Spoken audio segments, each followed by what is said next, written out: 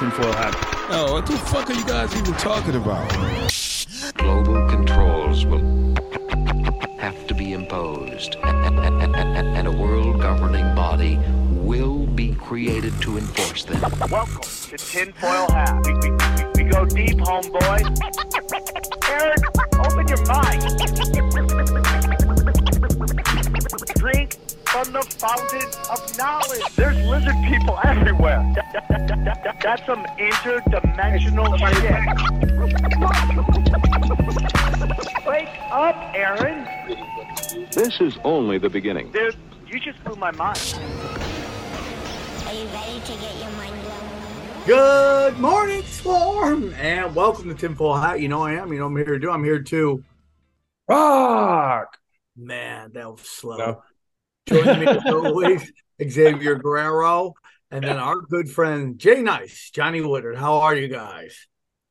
My spaceship is having some difficulties here. I'm sorry about that, man. I'm sorry. You know, space is fake and gay. Okay, so I don't know. It's hard. It's hard flying in a fake space. It really is. Yeah, it's difficult. It's actually harder than real space. little known fact about fake space. I want to thank everybody who came out to Huntington Beach for the live shows. Fire. And I want to thank everybody who came to Ventura. It was a great show. Halfway through the revival, I decided to call Xavier Guerrero, who was on a date with a conspiracy smoke show. And they were, you guys might not know this about Xavier Guerrero, but he is in fact a shroom farmer, and they were enjoying the crops. Yes, and, exactly what we're doing.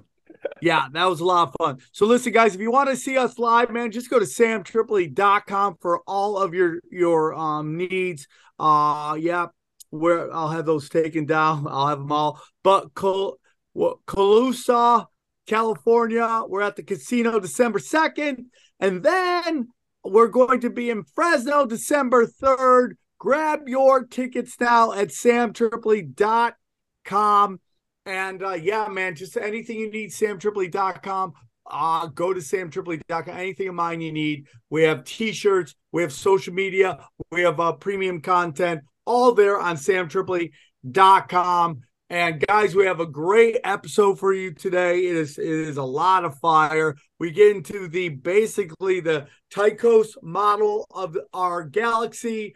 And guys, I thought it was a fire episode, bro.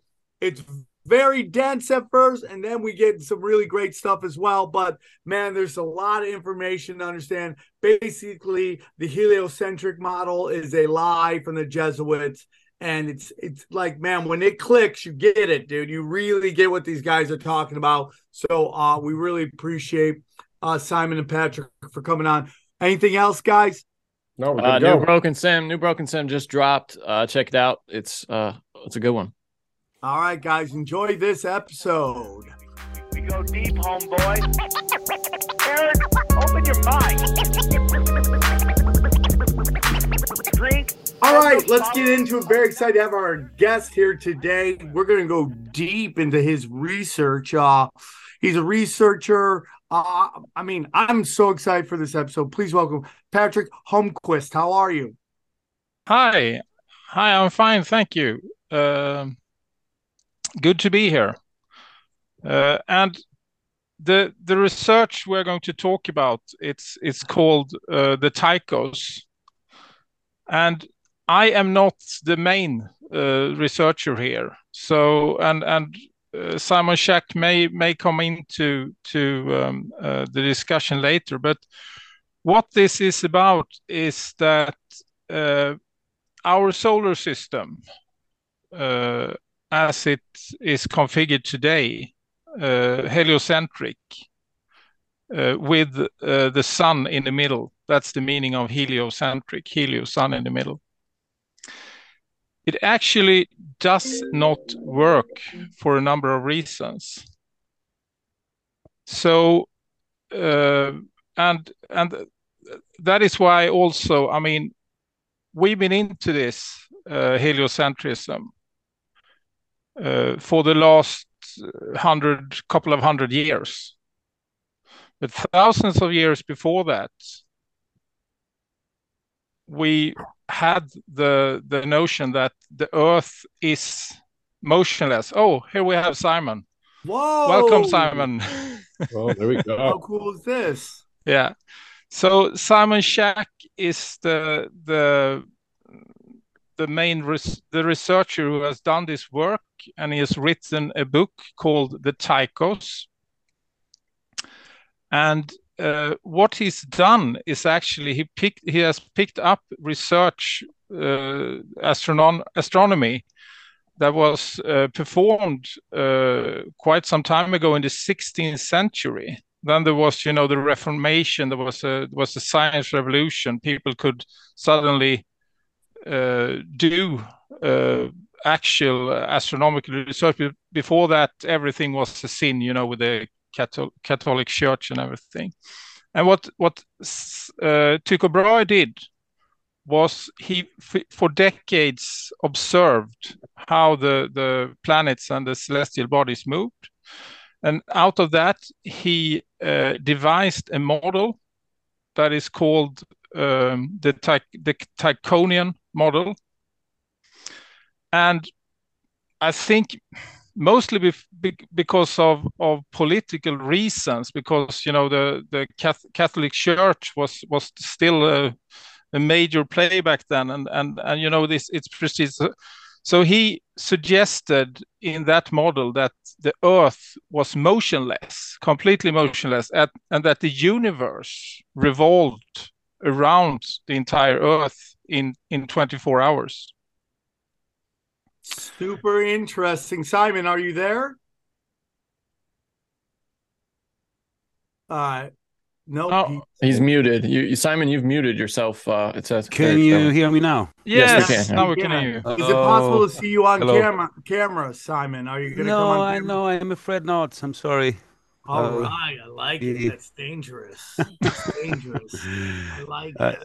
All right. Simon, welcome to the show. Thank you so much for joining us here. We're very excited to talk to you. Patrik's done a great job so far. Would you like to jump in with anything? You've heard some of what he's talked about. Would you like to piggyback onto that? Yeah, well, I could maybe just very shortly make a summary of what the Tychos model is about. And I've done, because you asked me, or some of your friends asked me, why don't you give 5 points to discuss about? And so I did this today. And in a nutshell, there are 5 points, but I won't read through them now. I just will say the first point is that the Tychos model is, of course, based on Tycho Brahe's original model, which said that the sun is going around, the sun goes around the Earth.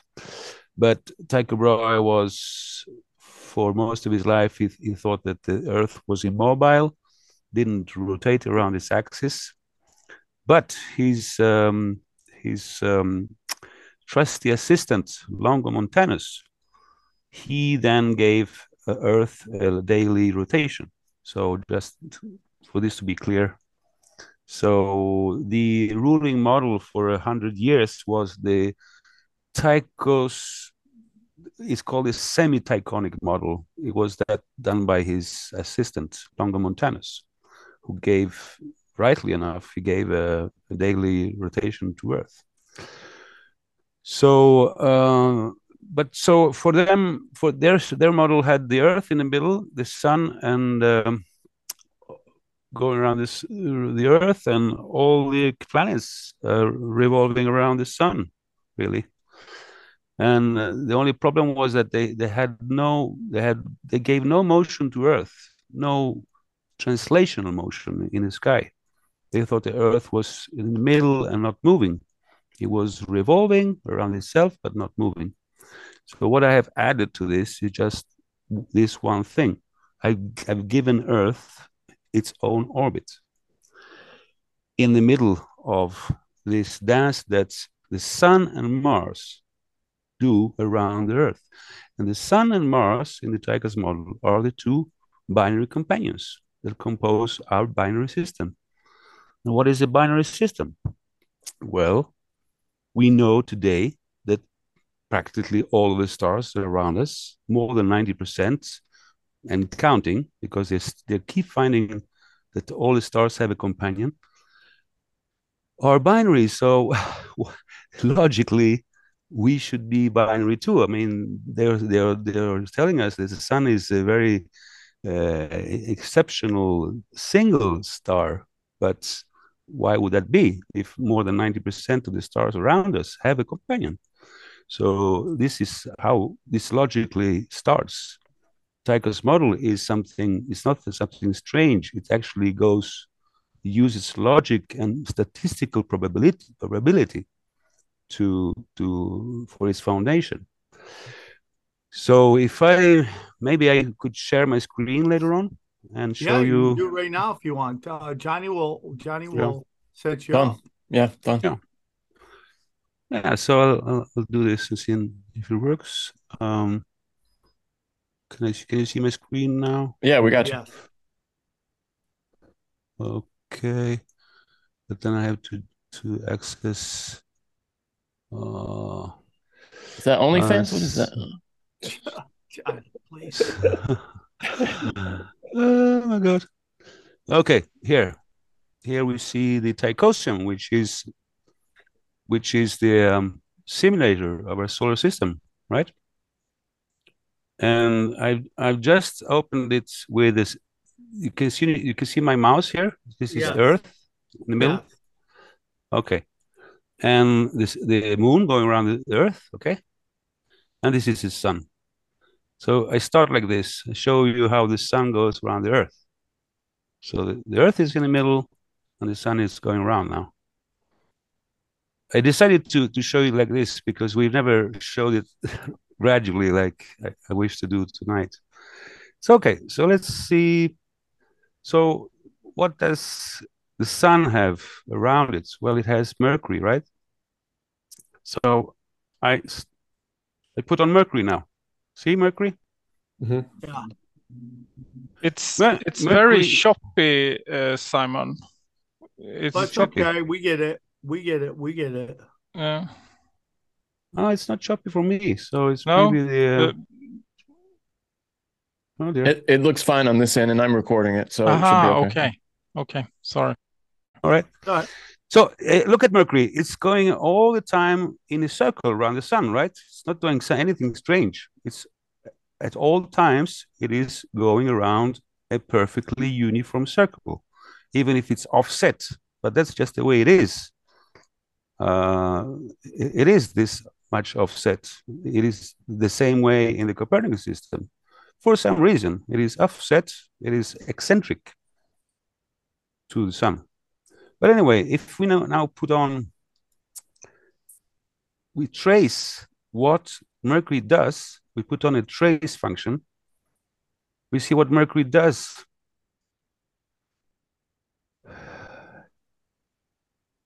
What exactly does Mercury do as a trajectory? It does this kind of strange, apparently strange, spirographic motion. Yeah. But it's nothing strange at all.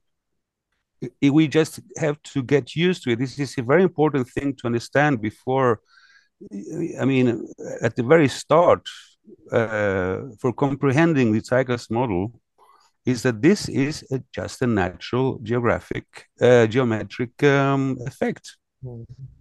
Mercury is always going around this. It's always going around in a circle, but it will do these loops.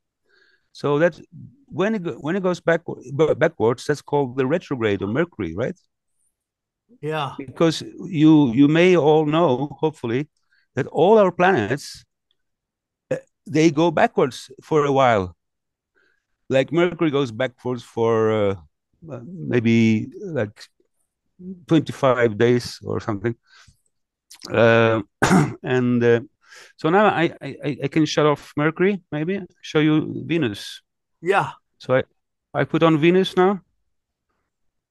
Well, no, I leave Mercury, but I just take off the trace from Mercury. Okay. And I take off the trace of Mars because that's disturbing. So let's see Venus now. I switch on Venus as a planet. in the Tychosium. Here is Venus. Okay, Venus is the object that comes closest to Earth. You know that, right? Yeah. So see just see how Venus gets close right now. How close it gets to Earth. It gets very close to Earth. So we put on the trace on Venus now and see what happens. Of course, the same thing will happen with Venus. It will also trace loops and will go backwards for about 50 days. You know, here it goes backwards from the an earthly crazy for an earthly observer. It will go backwards for a certain number of days, and that's the retrograde motion. But it's nothing magic. It's just a natural geometric effect that will happen for an object that revolves around another revolving object. So this has to be very clear for the beginner to understand the Tychus model. There's nothing strange in this. It's absolute plain geometry that does this. Okay. And that's just the natural process of it, because it has to catch up, right, with the planetary body that it's following, meaning it's looping around it. And if the body that it's following keeps moving forward, at some point it has to turn back around to catch up with it. Well, you can describe it like that, but it's much simpler than that. It's just that this is what is going to happen if you have a revolving body revolving around another revolving body, and you're in the middle. This is what's going to happen. And so look at the beautiful flower that Venus does. You know, in 8 years, it will do this 5-petal flower. That's art. That's great art. It's pretty beautiful. And so we can now put on Mars, if you like. And I will first have to switch on Mars, of course. Oh, what's going on? Okay. I switch on Mars as a planet. Here, I switch it on. Now we see Mars. You see also Mars goes around in a circle around the sun. But over time, it will also do these loops. So now I put a trace on Mars. Look at Mars, what Mars does, the same thing. But the difference with Mars is the only of our inner planets that can come on either side of Earth with respect to the sun. So to explain this better, I will switch off Venus. Okay, switch off Venus now. Switch off, please. You need to. So I take off the trace as well. Yeah. So now we're looking just at the sun and Mars going around our Earth. And switch off the trace for a while and start the trace again for Mars. I'm going to go a bit slower now so we can see it calmly. Okay, so I put on the trace on Mars. This is what Mars will do as a trajectory over time. Sometimes you see here, it's on the opposite side of the sun. This will never happen for Venus and Mercury, because Venus and Mercury are the moons of the sun. They are always, this is Mercury still on here. You see Mercury is going around here. But the Mars is different. It's not the third moon of the sun. Mars is the companion of the sun because it will come on opposite sides of Earth. Okay? And the amazing thing, I mean, the thing that really caused problems to Kepler and even to Tycho Brahe was they couldn't figure out why Mars would do different size loops, you know, because Mars can go backwards for 42 days and up to 82 days.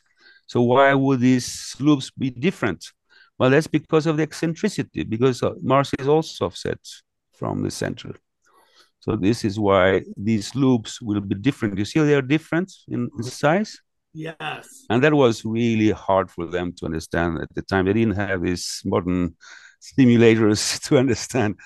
That was really a head scratcher for them.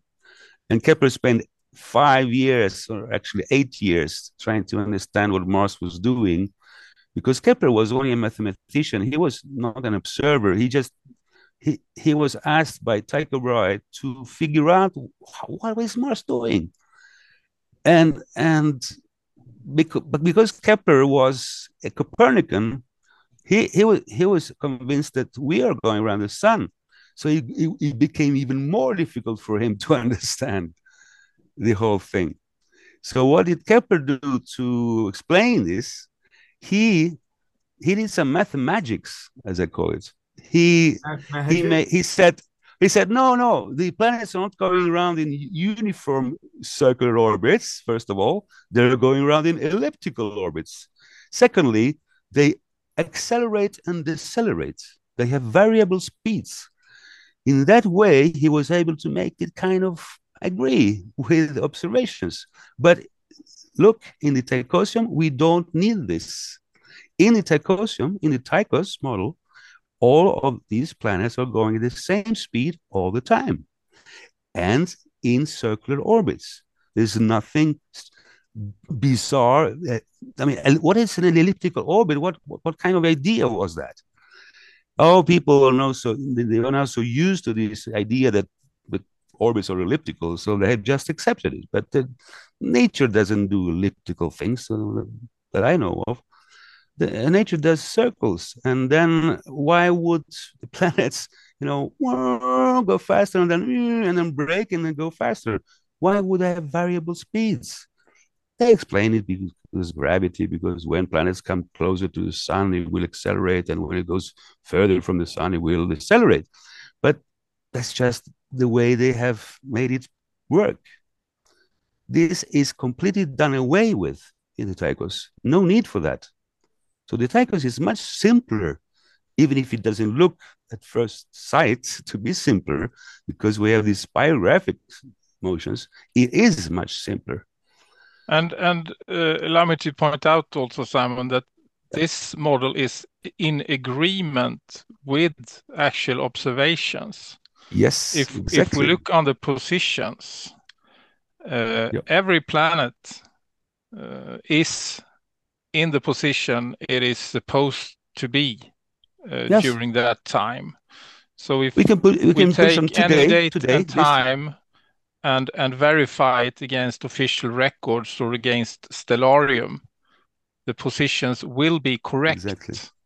And this is solved with circular uniform motion, which is, as you point out, Simon, much more plausible or even possible, physically plausible, because if something is orbiting, it's doing it in a circle at constant speed. Yep. And the heliocentric model requires, for example, Mercury to vary its speed by, I think it's 34% in its 90-day orbit. So every 90 days, Mercury is accelerating and deaccelerating according to the heliocentric model. And to me, that is absurd. So here we see where the Mars is today. And accelerate. Mars is, guys, this is interesting. Today, Mars is pretty close to being in opposition to the Sun. Right. So this is today. I just clicked on today. Okay, see? Mars is here and the Sun is here, practically on the other side. And it will be exactly on the other side, maybe in a few days' time. Yeah, look. Yeah, if you can draw a straight line. So now, I think in a couple of days, it will be in opposition, which means exactly on the opposite side of the Sun. So let's see here on the elongations. Yes, 174. If it's 180, it's exactly. If it's 180, it's exactly in opposition. So 174 is pretty close. 177. So on the 6th of December, Mars will be exactly on the other side of the Sun. This will happen in a few days' time. And what is that? What does the opposition mean? It means that that's when Mars changes direction, you see. If we go back now, I go back week by week. I go back a little so we can see what Mars does exactly. See, now this, okay, this is what Mars is doing now in these days that we are now living in. It is here now. I mean, this is, okay, this is 11, okay. This is today almost, okay. Today is 21, yeah, it's 11, 24. Okay, so I have a Mars question real quick. is just about to do a retrograde loop in these days. So nowadays. retrograde is when it goes backwards. Goes backwards. Backwards. So what does backwards mean? Well, this is forwards, okay? Here, like this. Yeah. Forwards. It goes in the same direction as the sun. But then here it goes in the opposite direction of the sun. It does this backwards loop. And that's how retrograde is explained in the Tychos. And why is this retrograde explanation impossible in the Copernican system? Because that's the important thing that I have put in my book. They reckon that the retrograde effect is caused by, we are in the inside lane and Mars is in outside lane, and so when we overtake Mars, it will seem like Mars is going backwards. Okay, well, that is an interesting idea, but it does not work. It is absolutely the opposite should happen. Why? Because you see now we do the whole range of widths of the retrograde loop. So okay. The thing is, what is observed with these retrograde motions of Mars is that when Mars is closest here, if you see my mouse here, when Mars gets closest to Earth, the retrograde is smallest, is shortest. Whereas when Mars is retrogrades furthest from Earth, the retrograde is largest. Well, it should be exactly the opposite. If it was an optical illusion of us overtaking Mars, it is a violation, direct violation of the laws of perspective, what they say. This could not happen in the Copernican system, as they say that, yeah, it's because we are overtaking Mars.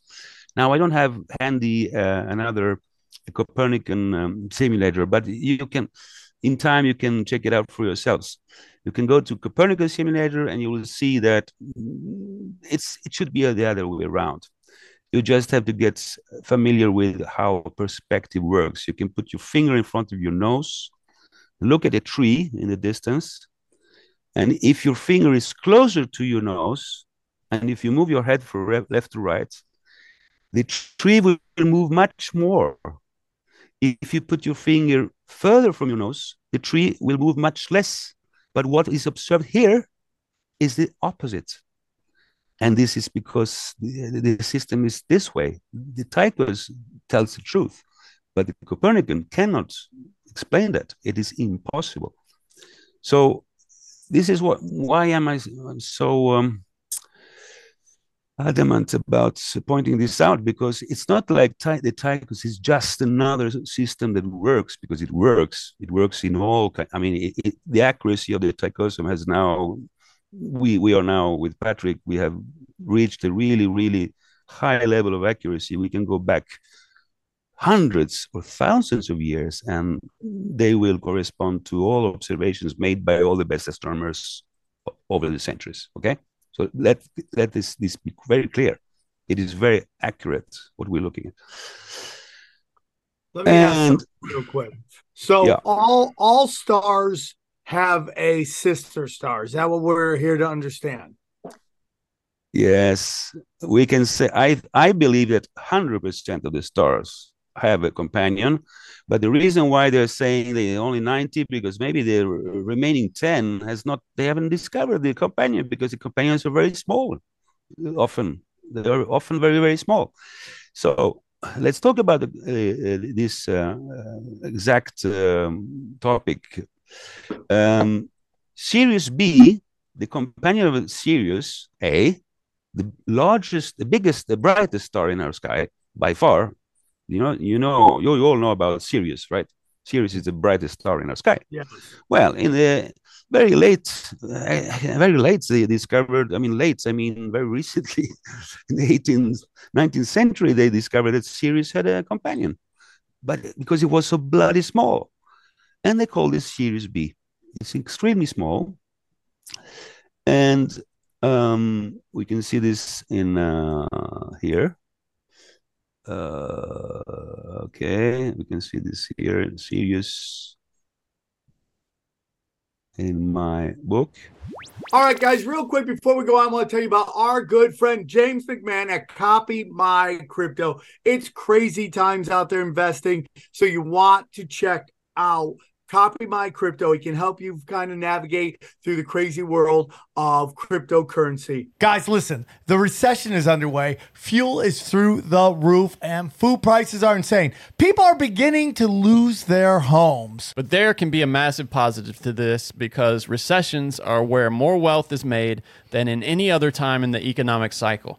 Take the last recession. Those who invested in property and stocks more than doubled their money inside 2 years. But no market rose like crypto, where people made 10, 50, even 100 times over the same period. That's what James McMahon did. On his Crypto with James YouTube channel, he told his 21,000 subscribers to invest in the same 26 coins that he did.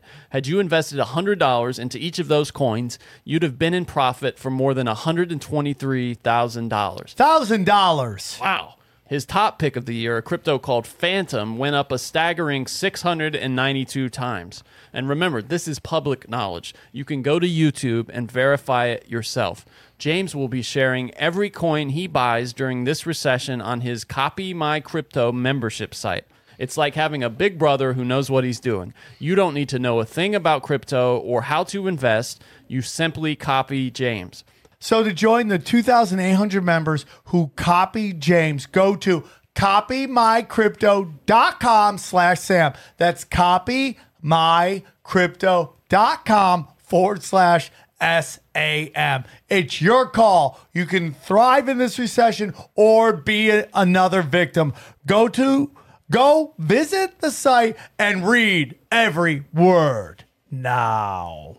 Hey guys, real quick, I want to tell you about our friends at Lucy. Listen, a lot of adults choose to use nicotine, okay? But there's a right way and a wrong way to do it. If you're one of the millions of adults who use nicotine, you know that not all nicotine products are the same. And there's one new product that stands above the rest. That's right, Sam. That product is Lucy Breakers. They're the only nicotine pouch that gives you a blast of flavor from the first moment to the last. Each pouch contains a capsule that you break open to release a rush of flavor that doesn't fade away like those other pouches. You know, the ones that rhyme with Finn. They come in so many flavors: mint, berry, citrus, mango, even espresso. And you don't have to go to the gas station or the corner store to get them. You just order them online and they'll be shipped straight to your door. Every order gets free shipping. Plus, if you subscribe, you'll save 15% and never run out. Lucy Breakers look great, and you know, Dana loves them. She loves nicotine. She loves taking them. And listen, so whether you use nicotine while working, creating, or playing, Lucy Breakers are an intelligent choice, okay? And they got a special deal for our listeners. Get 10% off your first order when you use the promo code TINFOIL at checkout. And shipping is always free. That's lucy.co, promo code TINFOIL to receive $10 off and free shipping. Visit lucy.co for more details, and we thank Lucy for sponsoring our show. Here comes the fine print. Lucy products are only for adults of legal age, and every order is age verified. The product contains nicotine. Nicotine is an addictive chemical. Okay, so this is the first photograph of Sirius A and Sirius B. Can you see this? Yes. Sirius A. Sirius B is a tiny little thing, okay? So the first thing I did when I started this research, I was wondering how big is Sirius B, or how small is it in comparison to the big mother, Sirius A? Well, I fell off my chair because I found out that Sirius A is 205 times bigger than the small one. And that is exactly the same with the Sun and Mars. The Sun is 205 times bigger than Mars, which is wow, pretty good, pretty amazing coincidence, right? And we are talking here about the brightest star, by far, the brightest, absolutely the brightest. The next brightest star is twice smaller. So Sirius A is an extremely important star in our sky, and it just happens that it has a companion which is proportionally identical to Mars in relation to the Sun. Okay, so I mean, come on, that was something that really motivated me to go further. When I found this out, I didn't read this on any book. I'm the first who actually noted this. I've never read it anywhere. So so Sirius is very important. So this is okay. To the left here, this blue image is taken from Wikipedia, I think, and they show Sirius A and Sirius B. Okay, and then there should be Sirius C, but we'll talk about that later.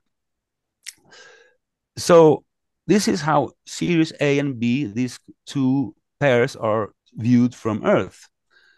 And so we could very well imagine that if you were standing on Sirius A, you would see our system like this: the Sun and Mars and Earth. Why did I put Earth here? Well, because there have been studies that have concluded that there must be also the Sirius C, but that's a longer story. There's a big French study that concluded that, yes, there must be Sirius C, but it's not visible because it's blinded by the glare of the big star. So if you were on Sirius and looked to our solar system, you wouldn't see Earth because it's too close to the Sun. Right. But Mars is much further. So maybe Mars would be visible from Sirius, but not Earth.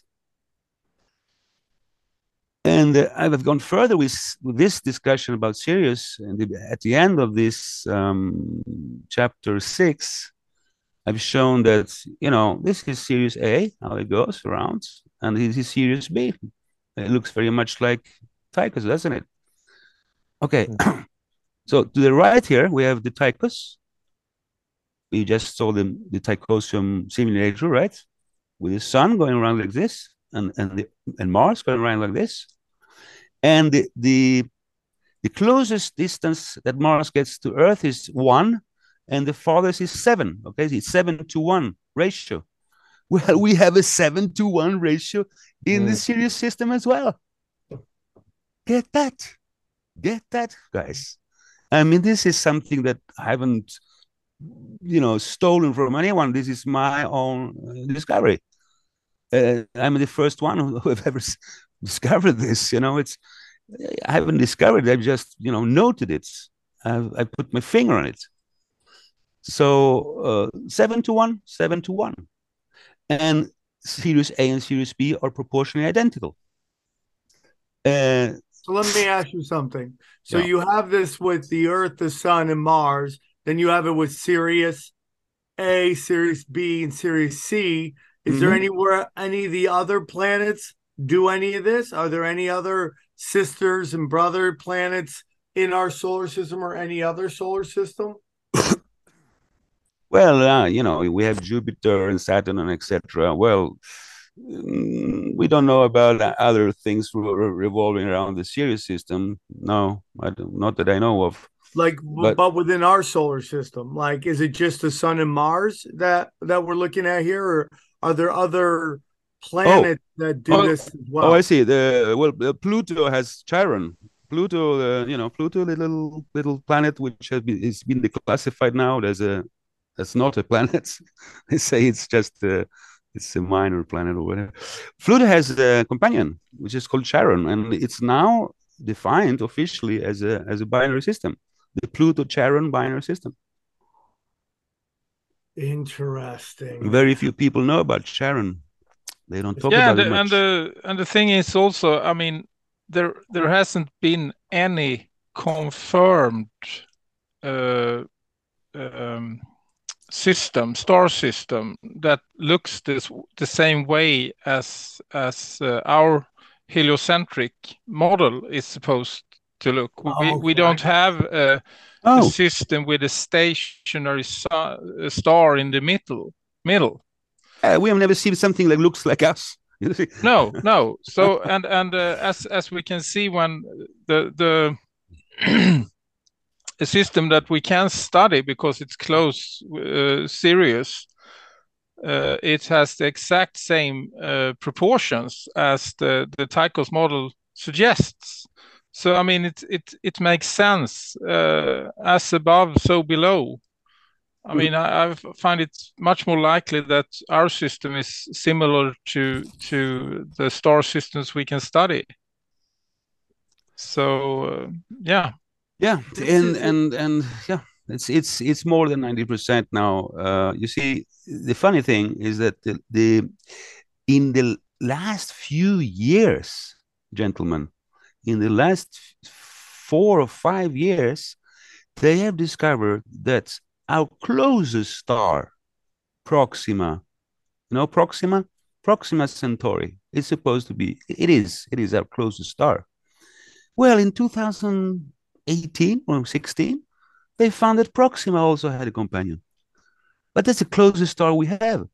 So you can imagine how hard it is to find these companions.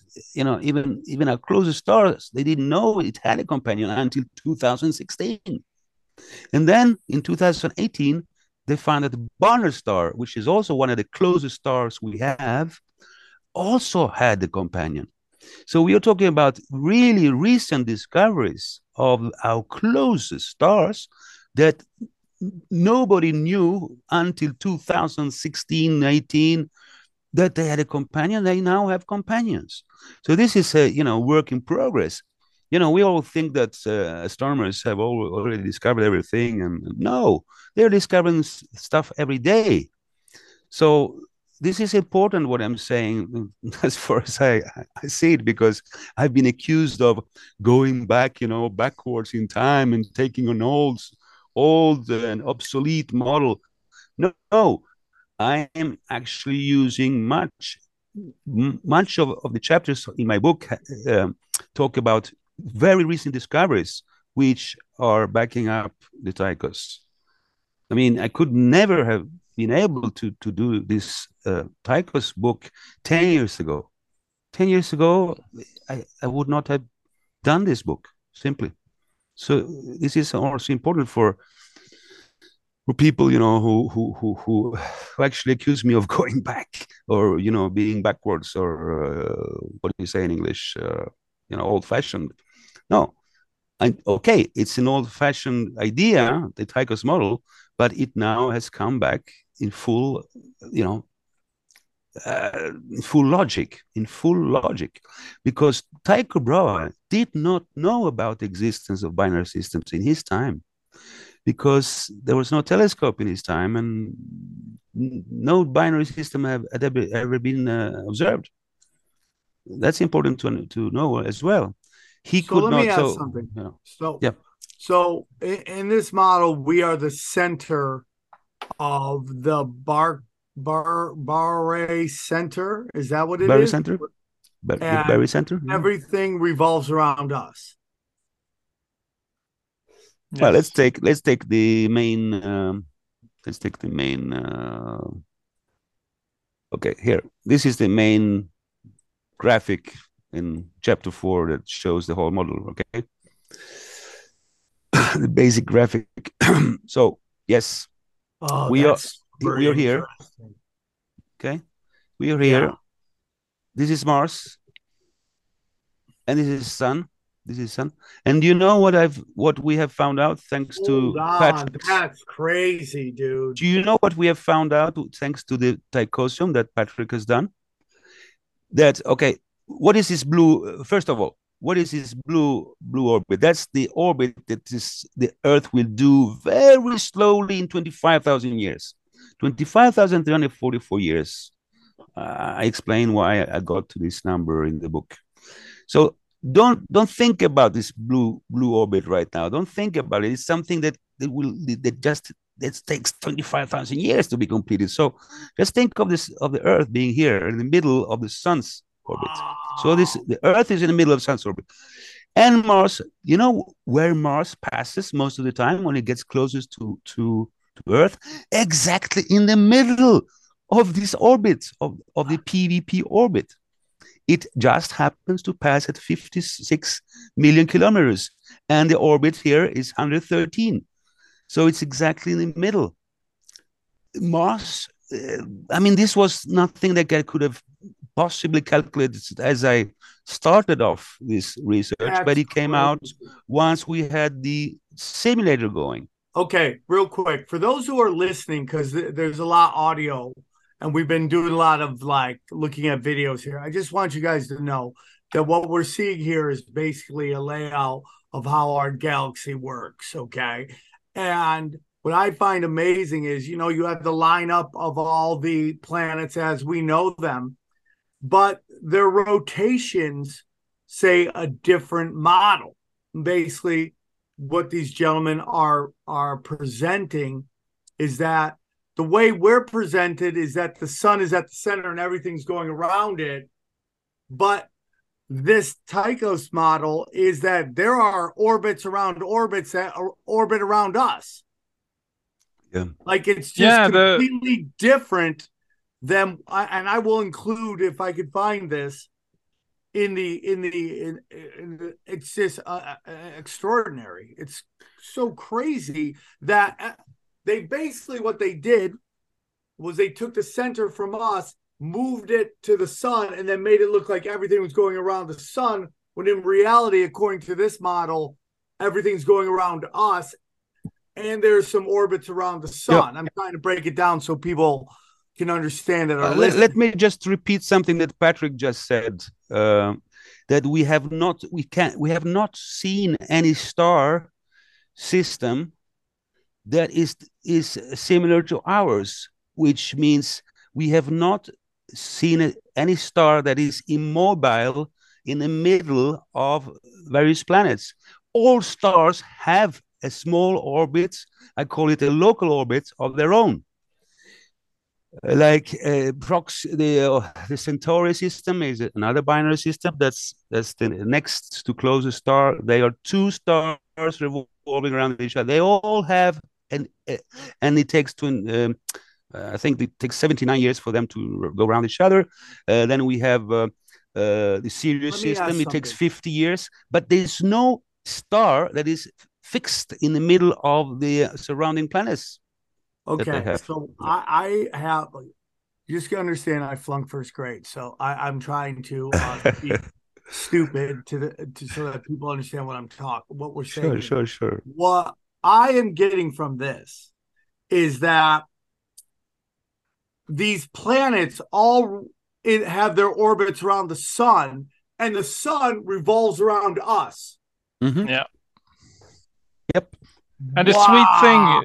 Yeah, the sweet thing with this is that this solves so many problems or things that we can observe that is hard to explain, because when we have this model, the sun is moving around the Earth while the other planets is moving around the sun.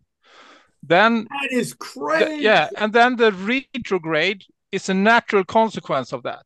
It just happens. I mean, the retrogrades we see from Earth. Yeah. And another thing that is so sweet with this as well, are anyone, into Graham Hancock and this, it's a series on Netflix where he looks into old archaeology and concludes they had a lot to do with the stars and no one? Yes, it was fantastic. I watched the series. It's amazing, and it talks a lot about the precession. This slow motion of the stars that takes 25,344 years according to the Tychos, and the precession, this motion, is so elegantly solved in the Tychos model, because that is this slow motion that Earth does while the the sun and the other planets is moving around the Earth. Because the thing with the precession is that it's only the stars that changes. It's not, our relation to the sun and the other planets. They are not following the precession. So it's the entire solar system with the Earth in the middle that is moving. And again, the official explanation for the precession, that Earth is wobbling, it becomes impossible, because if the precession is due to motion that only the Earth does, then naturally our relation to the planets and the sun would have to change as well. But it doesn't. Are you following here? Yes. Now, let me ask you something. Is it of your belief that all of space is revolving around Earth? No. No. Just this galaxy. No. Well, this is the solar system. It's a solar system. Yeah, the planets within the solar system is Earth is the central planet. So in other solar systems, does this go on as well? Yeah, I would say so. I mean, we cannot say absolutely sure, but as Simon talked about, the Sirius system, that is the most studied and most similar to our system. It's very likely that we have a Sirius C, and that would be Earth in our case. So yeah. So basically, space is cluttered with similar systems like ours, binary systems. It's all over the place. They all have their own little positions in universe, and it's not the universe going around us. It's they have their own motions, like this one we see here, and we are just like small villages revolving around each other. And even the galaxies that they think are so far away, because they think the stars are so incredibly far away, so they interpret galaxies as galaxies, but they could just be particularly large binary systems. You see, this is maybe we can get on towards later chapters of my book where I talk about the distance to the stars. So the distance to the stars is calculated today. You know how they calculate it? How? They say that's I wish I had a Copernican model to show you, but you know that they say that the Earth goes around the sun, right? Yeah. In an orbit which would be 300 million kilometers wide, which is in our system the orbit of the sun. So it's just upside down. It's a sun that has a 300 million kilometer orbit. The sun is just a big ball of fire. So the sun can. To me, it's not amazing that the sun goes very fast at 100,000 kilometers an hour, because that's what it does. But they say that the Earth is going at 100,000 kilometers an hour around an orbit which is 300 million kilometers wide. So what do? They take a picture of a certain star, like maybe in June, and then they wait until December. Well, let's see. No, first Mars. Let's say Mars here, because this would be March 21, and then they wait until September 21, and they take another picture of the star, and they triangulate. They do a triangulation, a simple trigonometric calculation, and so they decide that the stars are really far away, because if the baseline of this triangle is this wide, the stars will appear to be very far. But what will we actually do in the Tychosystem in 6 months is a very short displacement of only 7,000 kilometers. And 7,000 kilometers in 6 months, that is 42,633 times less than 300 million kilometers, which means that the stars are 42,000 times closer than we currently believe. Wow. and I've tested that. It's not just like I've come up with this idea and then I've obviously tested this in many ways, and it checks out in so many ways. It's too long to explain here. How close do you think they are? They are 42,000 times closer than we believe. So that means that our closest star, Proxima, is within the distance of Saturn and Jupiter, just like Tycho Brahe was saying. Tycho Brahe was saying the stars can't be that far away. There can be a completely void space between Saturn and the first star. The closest star must be pretty close to Saturn. Well, that is exactly what the Tychos tells us. The closest star, Proxima, is within. Okay, this is Jupiter and this is Saturn. Okay, you see my mouse here? Yeah. This is Saturn here. We can go close and look at it. It's beautiful with the rings, And this is Jupiter. Okay. Yes. Well, in the Tychos, I've done another graphic where I show that the closest star we have is not here, but it is the distance is halfway between the Jupiter and Saturn, but it's not here. It's down here. It's 60 degrees away from our plane. So it's not involved with our system. It's just, but it's almost as close as Saturn. It's just further. It's just 6.5 AU. Jupiter is about 6 and Saturn is 8. I mean, it's somewhere between them, but down here, 60 degrees down, and that's the closest star we have. So all the rest of the stars are pretty much further away. But why not? Why can't we accept that our closest star is almost as close as Saturn? Well, people are saying you're crazy to say that. Well, why? Statistically, we should have some stars being, pretty close to us. But then all the rest of the stars are, of course, closer, farther than Saturn, much farther away. Seriously, is the sun as far as it is, 90 million? Yeah. I think they got that right. I think there are many things I have retained from official. I have not just taken just thrown everything in the what do you say? Thrown away the baby with the bathwater. I've retained many of the best observations. You know why?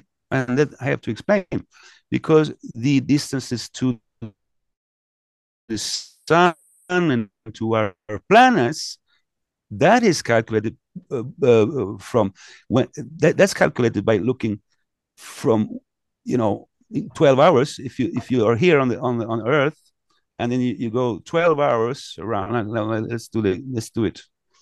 Okay, so I'm here now on Earth. Okay, and I'm looking at some planet down up there.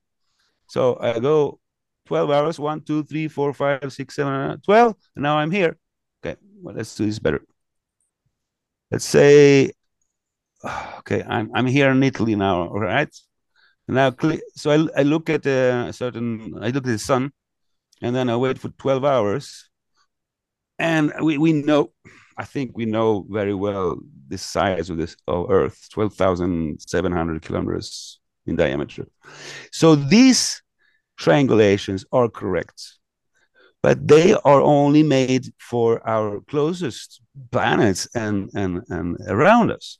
You can't use the width of the Earth to calculate the distance of the stars because it's too small.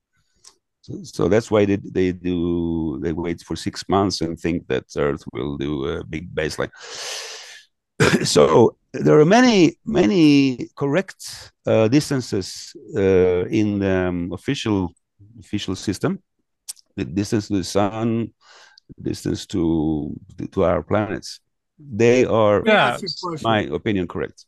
So I mean, the distance calculations to the planets and the sun is based on Earth's diameter, and the distance calculations to the stars is done based on Earth's assumed heliocentric orbit that is 300 million kilometers. But if in fact Earth isn't moving 300 million kilometers sideways every 6 months, that it's instead only moving a couple of thousand kilometers, in one direction as well. 7,000, yeah. Then of course the calculations will be extremely off, and they will point that the stars is absurd, very, very far away, when they are in fact not that far away. And as Simon said, if you correct those calculations, they will be 42,000 times closer than assumed. Real quick, I want to tell you about one of our longest running sponsors and one of the greatest American companies in the world, Blue Chew, dropping hammer on the gods during Christmas, okay? Let me tell you about Blue Chew. You love them. I love them. We all love them. It is American boners for American men, for American women, or American other men, okay? It doesn't matter. We don't judge here. Just get those rock hard boners going, okay? It's real simple, okay? Blue Chew is a unique online service that delivers the same active ingredients as Viagra and Cialis, but in a chewable tablet at a fraction of the cost. I love chewing that because I can feel the boner coming, bro. You ever take that first chew and then you're like, boom, rock hard, veiny, ready to go to town, right? You could take them anytime, day or night. So you can plan ahead or be ready when the opportunity arises. When it's go time, it's go time. The process is simple. Sign up at BlueChew.com, consult with one of their licensed medical providers, and once you're approved, bam! You receive your prescription within a day. The best part, it's all done online. None of these doctor orders, doctor's office visits, no awkward conversations, no waiting in line at the pharmacy. So the hot chick behind you wondering if you need a little help. Nope. You need a little help, that's fine. You don't need a little help. I take Blue Chew anyways because it's double boner action. Okay, double boner. That's right. Blue Chew tablets are made in the USA. USA. Dude, every time I say that, I can hear a hawk flying above. An eagle, bald eagle. All right, prepared, or a shipped. Hawk, whatever. Well, guess what? What if these Blue Chews are shipped by hawks? Okay. I could see it. Yeah, that's how powerful it is. So they're made in the USA, prepared and shipped directly to your door in a discreet package. Not me. I asked them to have fireworks, okay? So everybody knows Mayor of Pound Town's in the house. It's real simple, okay? So if you could use a little extra confidence when it's time to perform, Blue Chew can help. We got a special deal for our listeners. Try Blue Chew free when you use the promo code TINFOIL at checkout. Just pay $5 in shipping. That's BlueChew.com, promo code TINFOIL to receive your first month free. Visit BlueChew.com for more details and important safety information. And we thank Blue Chew for being one of our longest running sponsors on Tinfoil Hat. So now I wish to show our friends here what is this PVP orbit? Why do I call it PVP? First of all, I'm calling it PVP orbit. This is my invention, right? This is my addition. This is my only addition, actually, to the big Tycho Brahe astronomer. Tycho Brahe was the best astronomer of all times, in my view, but he missed why would Earth not have an orbit? Everybody in our universe has an orbit. So I've just added logically an orbit to Earth. Okay, so now we are under Polaris. Our North Star up here is Polaris. Okay, we can put a polar line here. This line here points to Polaris now today in our epoch. Okay, Polaris, and what all astronomers agree with is that in about 12,000 years, we will be under Vega, which is another big star in our sky. So we now go forward. Every click I do is 1,000 years. Let's see. Oh, well, now it's gonna go slowly because I have the trace on. Sorry. If I have the tracing on all the planets, I'm gonna have problems with the speed of the Tychosium. Oh, wait. Anyway, the Earth will be here in 12,000 years. It will be on the other side of this orbit, and will be under Vega. We will have Vega as a North Star in 12,000 years. Pretty long time. But this is, and then we could go back to Polaris. In 25,000 years, we go back to step to where we are now.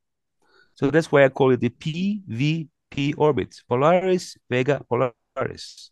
Let me ask you a question real quick. Yeah. What are the chances that Earth is stationary?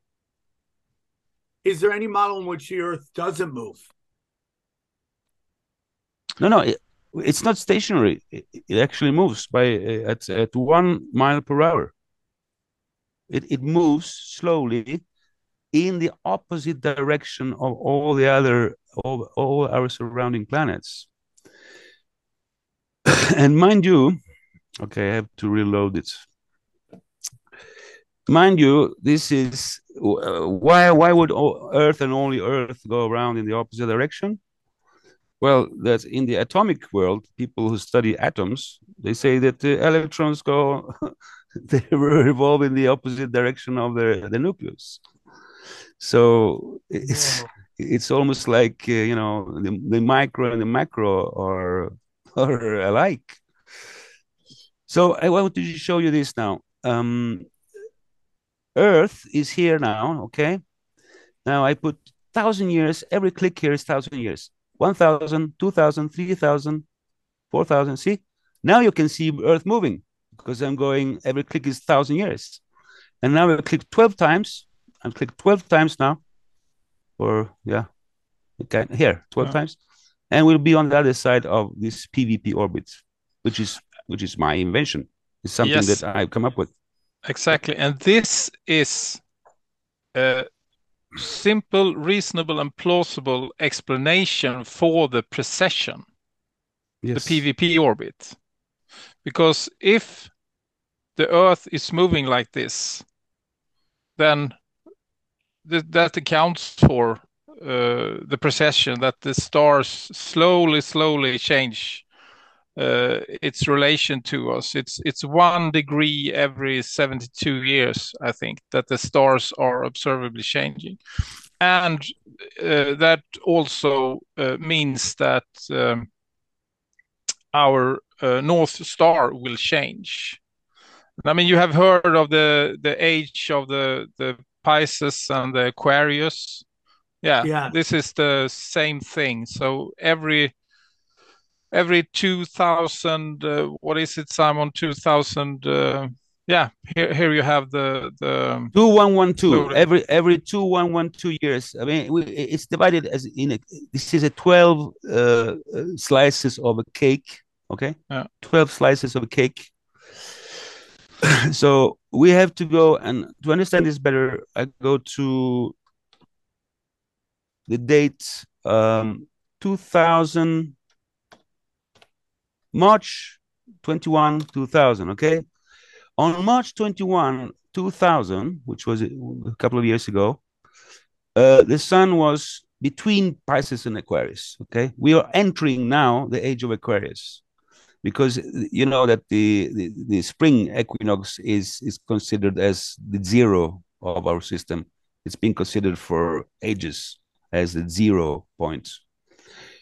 And it's funny because in this Tychos, the 0 point is the only moment in time where this Earth's motion is moving straight towards the sun. And it will always be like this. Every in all epochs. Look, I go forward 1,000 years, and then another 1,000.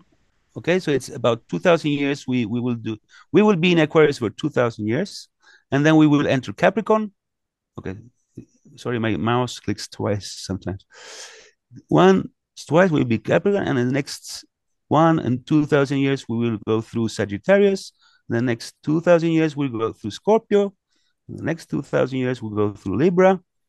Actually, it's 2,112 years. Okay. But I'm going with 2,000 now. So it's a bit more than that. So this is everything is explained in such a simple and elegant manner. There is no what role does the moon have? that does. What role does the moon have in all this? Absolutely central, and that is another thing that in chapter 13 and 14 of my book I explain very in much detail. The moon, I call it the central drive shaft of our whole system. And how can I do that? How can I call it the central drive shaft? Well, here we go. I have this text today, which I wrote today, ready to go here to read. So let's see. Put this bigger. In the Tychos model, can you read this with me here? In the Tychos model, our moon turns out to be the central drive shaft of our entire solar system. As we multiply the moon's true mean synodic periods, which means the time that the moon returns facing the sun, okay? I call it the TMSP, and that's 29.22 days. If you multiply 29.22 days by exactly 4, 20 or 25, we obtain the mean synodic periods of Mercury, Venus, and Mars. Exactly 4, 20, and 25. Furthermore, if we multiply the TMSP by 250, we get Jupiter's period. 375, we get Saturn's period. 1050, we get Uranus period. 2062.5, that's a strange one, we get Neptune. And 3100, we get Pluto's period. So the moon, the periods that the moon employs to go around us and face the sun again, you see, you understand what a synodic period is? It's when the moon is in front of the sun, you have to count a few days to see it coming back again, all right? And that's the average, the real average of that periods over time, I've calculated is 29.22. And but that works only in my system because I take into account also the little motion that Earth does, because the Earth does move a little. So this is the first time this calculation has been possible to do. Yeah. So I mean, what you're saying here, Simon, is that all the other planets and the sun are even multiples by the moon's it's like a gearbox. orbit. It's like a gearbox of a car. You have a central shaft, and the central shaft drives all the cogs, and the cogs are exact multiples of the central drive shaft's rotation. And the moon is our central drive shaft. So now, how could this be the case if the moon is just a little moon appendage that goes around in the third lane around the sun? I mean, the moon is insignificant in the Copernican system. It's just a moon, you know, like many other moons around Jupiter and Saturn. Our moon is not that important in the mechanical way in the Copernican system. But here, it makes it's total sense. Since it is in the middle of the whole system, it is the drive shaft. It turns out to be the drive shaft. And I think that's maybe one of the most amazing things of this whole model, that the moon turns out to be the central drive shaft. And what do you mean by central drive shaft? What does that mean? It drives everything? It's, I mean, mathematically, it is the central drive shaft, because one turn of the moon, if you multiply that 29.22 days by 4, you get Mercury's synodic period, which is 116.88, exactly 29.22 by 4.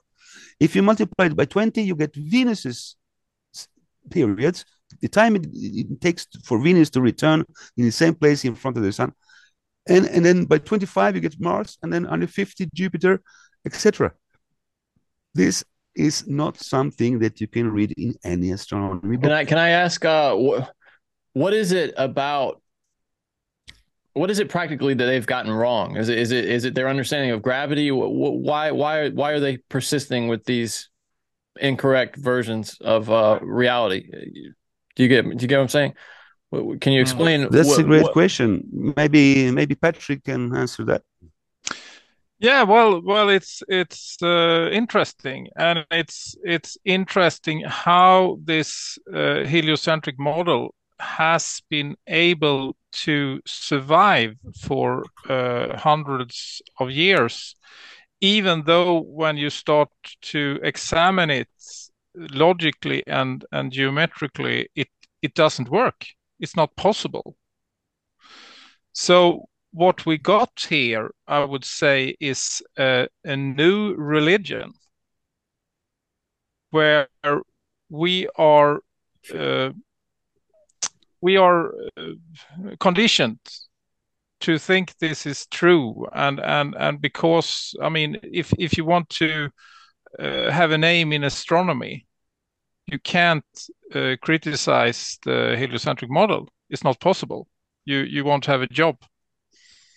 And but I mean, this has happened throughout the ages, and because of all the observation and evidence, and it was a big stir around the heliocentric model in the 19th century. But you know, Royal Society, they with the astronomers there, they fought hard for the heliocentric model, and then also, and we can see this today as well, to confuse the matter. There was a lot of talk about Earth being flat, which is completely absurd. But it confuses people, and it's mind control, actually, and this is what's been happening, in my opinion, that during the 20th century, by the use of mass media and controlled science and education,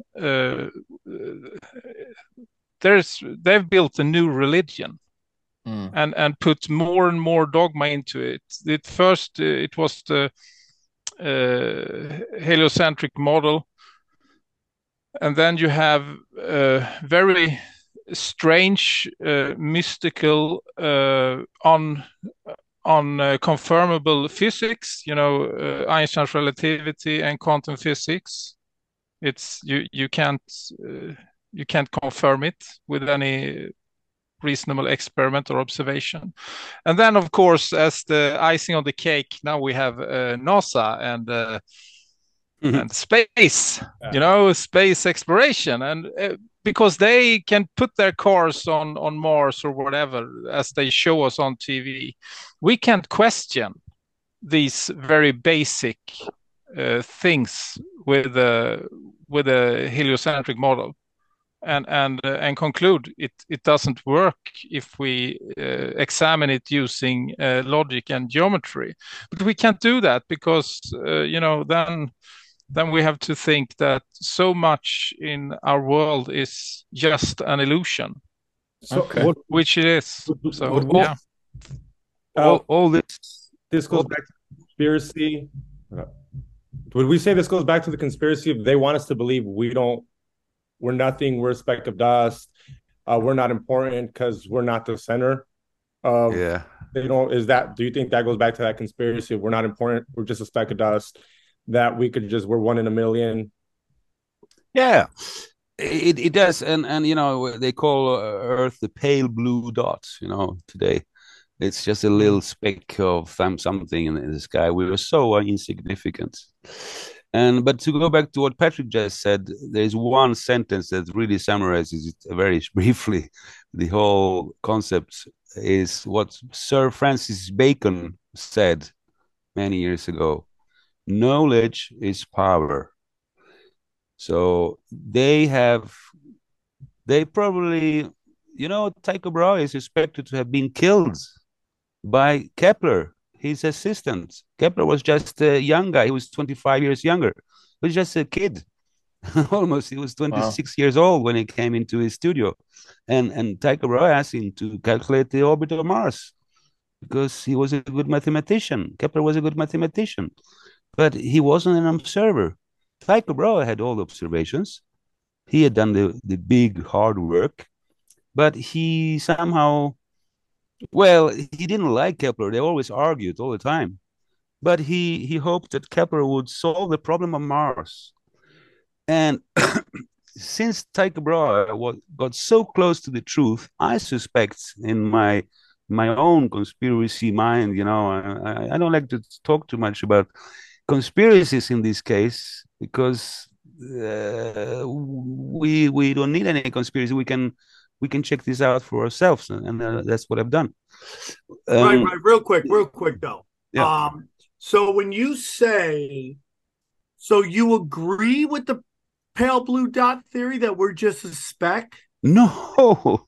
Earth is an incredibly special place. Yeah. We only know about life and water and nature and trees and fish and people on Earth. We have never seen anything like it with our best telescopes. There is no life as far as I know.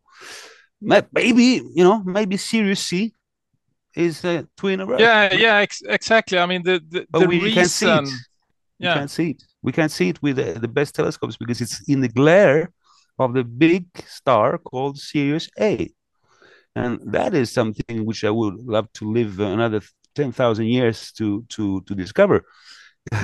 I'll never see this in my lifetime, but I suspect that Sirius C may be the twin of Earth. But they cannot see Sirius C with any telescope, even though Sirius is one of the closest stars in our universe. Interesting. Can I ask, what does this mean for space travel? What does it mean for the future of the universe? I mean, is it? You said Einstein's models don't really work. So are we actually under threat of expansion of the universe and the universe dying? The heat death, or is that all fantasy? No, the expansion of the universe.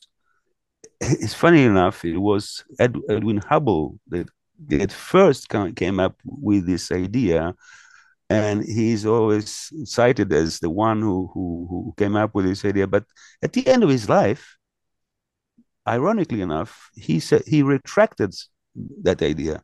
He said, "No, I don't think the universe is expanding." But you know why they're saying that the universe is expanding? Because since they think the stars are so incredibly, unthinkably far away, they calculate the speeds of the various planets that rotate around other binary systems as enormously quick. The further you look at at a more distant system, the faster the speeds will seem to be. So they say, "Oh, look, that galaxy has planets rotating at incredible speeds," but that's because they think they are so far away. But if they were 42,000 times closer, the speeds would be more normal.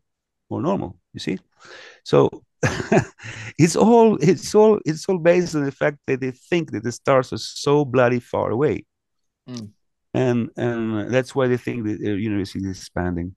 There is no expansion of the universe. The universe is incredibly placid and stable place. All of these systems like ours are extremely stable, and the only they've had to come up with chaos theory. I mean, in the 1990s, they said, "Oh, Newton's laws don't seem to apply anymore. The solar system is in a chaotic state." Why do they say that? Because there were these little discrepancies caused by the little motion of Earth that I have discovered, humbly, modestly speaking. Earth moves by 14,000 kilometers every year. So it does move from left to right here as we look at it now. It does. It does move a little. Let me show you. I'll put now like a year. We see. Oh no, I have to put like 10 years to show it here on the graphics. Okay, 10 years. You see that move? Yeah. Earth moves from left to right. Right. It does move. It does move. So there is a little motion, but that motion is unknown to all astronomers. Interesting. Now, should your model make space travel less difficult, less challenging? It would seem like it probably would, right? Look, space travel is impossible, I think, because we have an atmosphere. Okay. We have an atmosphere around us, which allows us to go up to 100 kilometers of altitude. But then you can't propel any rockets beyond that. So we never landed on the moon? There are no molecules to push on.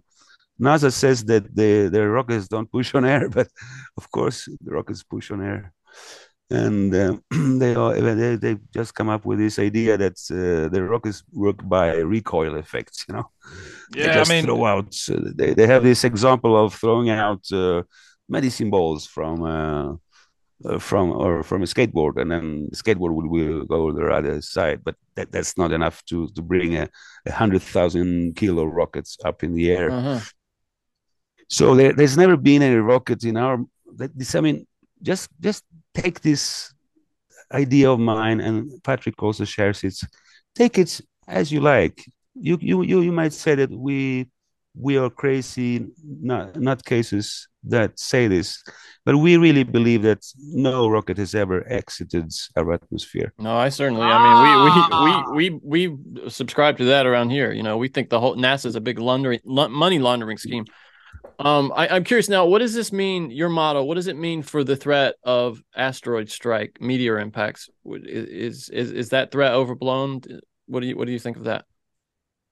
Asteroids, I mean, I hope you don't, I'm talking about the last NASA mission that crashed into an asteroid. Well, no. Well, yeah, the DART thing. I mean, I think that's a joke, but I mean, we've seen meteors. Okay. The history of the Earth. Look, it suggests that they have struck Earth, and I'm curious what your model says about the likelihood of that. Some meteors have probably maybe got through the atmosphere, which is really it burns up almost anything that gets into it. Okay, it burns up even big rocks, and maybe some meteors have fallen on Earth. I can't believe that. But if we want to go to that part of the discussion, I will just, if I may, I'm not digressing really. You're talking about meteors, so I'm telling you about meteors. The meteor showers that we have every year in the same locations all over the world. You know about the meteor showers. Yes. You have the Perseids, you have the Orionids, you have all. Okay, they always occur at the same place, geographical location on Earth every year, annually, year after year after year. Do you know how they explain these meteor showers? How? Well, they explain that is Earth, as it goes fast around the sun, it crashes into the wake of comets that have passed over the years. But comets don't pass annually. No comets pass annually. Halley's comet passes every 76 years. All other comets pass in even longer periods of time. So how can there be an annual meteor shower over Rome, where I live, in August, all the time, every time? Why could it be so regular? Well, that is in chapter, what is it? Some chapter in my book. It's called... I feel like I've seen that design somewhere too, right there. Like this universal flower design. Yeah, you have probably seen it within astronomy. I mean, these are well known. It's called the flower of Venus, and because astrology, because in astrology you always view things or the motions from a geocentric perspective. Yes, that's where it's at. Yeah. So I mean, it's pretty ironic because astrology are actually picturing the motions of the celestial bodies, in our view, in a more correct way than astronomy. So yeah, Look at that. So if you just let me finish the meteor story. All right. You see here, this is not my graphic. This is a GIF animation taken from another astronomy website, where they show the two objects, binary stars, will have things revolving around them, and sometimes crashing into each other. I mean, these dust particles going around these two objects will sometimes crash and send stuff, left and right. So in our system, since we have the sun and Mars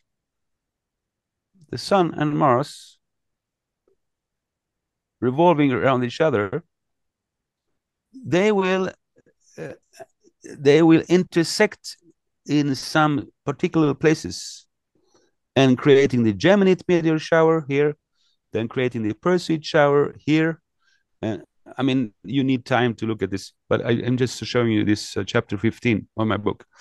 The Orionids shower will happen because the solar orbit and the Mars orbit will crash here, etc. It's just because, and these are recurring things. These recur every year. These intersections of the orbit of Mars and the sun. And I've even shown it quantitatively. I've even calculated how long would it take for meteors to get from here to here. I mean, like 1 AU, since we know that these meteor showers occur in these dates. And I tell you, if you put your head into this chapter, you will understand it. It looks complicated for you now, but I have done my best to explain that the meteor showers are just the result of the periodic intersections when the orbit of the sun and Mars intersect.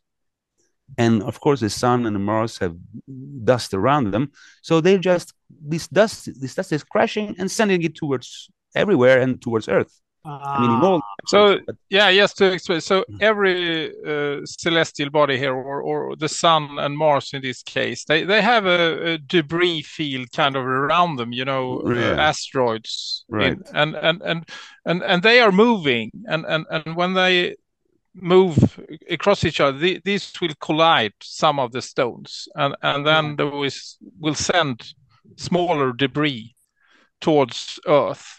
And Earth also has, we know that Earth also has asteroids in orbit around us. They're called near-Earth objects, and they are very visible. If you observe the stars, you will see these moving things. But today they usually call them satellites. So we can confirm that there are satellites because we see a moving star, and that is what we call satellites. So yeah. So guys, there's a couple questions here that you sent me that I would like to ask you about, and I like them. Why does Mercury and Venus have no moons of their own? Okay, can I take this? Yeah, of course. It's your discovery. I mean, it's your.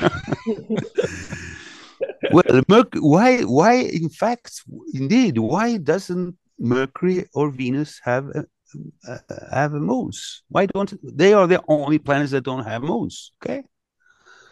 Well, they don't have moons because they are moons. They are the moons of the sun. And why do we know that they are moons? Because they okay. So now we have to go back to an earlier So chapter. Mars is a sister planet of the sun, and Mercury and Venus are its moons. Yeah, Mercury and Venus are moons of the sun, and Mercury Mars and also Venus- have two small moons. Exactly. Mars has two moons. I wanted to show this before, but do you guys know that Mars has two moons as well? Very, very small, Phobos and Deimos. That's why I try to I learn. would like to say yes, but I'd be lying. Here, you can see here, Phobos and Deimos. Yeah. Well, Mars has two moons, guys, and the Sun has two moons. And I'm saying that the Sun and Mars are like a couple. It's a couple. It's a man and a woman with two kids. The kids of the Sun are Mercury and Venus, and the kids of Mars is Phobos and Deimos. How many planets are there? How many moons are there? Oh dear, right off the top of my head, how many planets? I mean, I mean, Jupiter and Saturn have like 70 or 80 moons each. You see, and they even go in different directions around the Jupiter and Saturn. They have some go in one way, some go in another. Did you know that? They don't go in the same direction. Some go in opposite directions around. So there are many different kinds of moons and stuff. But the thing is that Venus and Mercury have no moons. Venus and Mercury are the only planets, the only moonless planets that we know of. Well, and why? How can we recognize? How can we define a moon? We can define a moon by saying, but by verifying that it always shows the same face to its host. And that is exactly what Venus and Mercury do. Both Venus and Mercury always show the same face to the sun. But that doesn't mean they show the same face to us, but they show the same face to the sun. Exactly like our moon shows the same face of itself to us. So that's it. And also, importantly, very importantly, do you know that the speed of rotation of the moon is very slow? It's like 16 kilometers an hour. 16 kilometers is like walking pace. The moon rotates around itself in 16 kilometers an hour, and so do Mercury and Venus by 10 and 18 or something, or 12. I mean, they're all these Venus, Mercury, and Moon are the only objects we know of in our close vicinity that rotate that slowly. Jupiter rotates at supersonic speeds around its axis, and so does Saturn at 30,000 kilometers an hour. A moon is an object that rotates very slowly around its axis, always keeps its same face towards its host. That's the definition of a moon. And so do Phobos and Deimos. That is officially accepted. Phobos and Deimos also are tidally locked. They call it tidally locked. Tidally locked means that they show the same face to the host.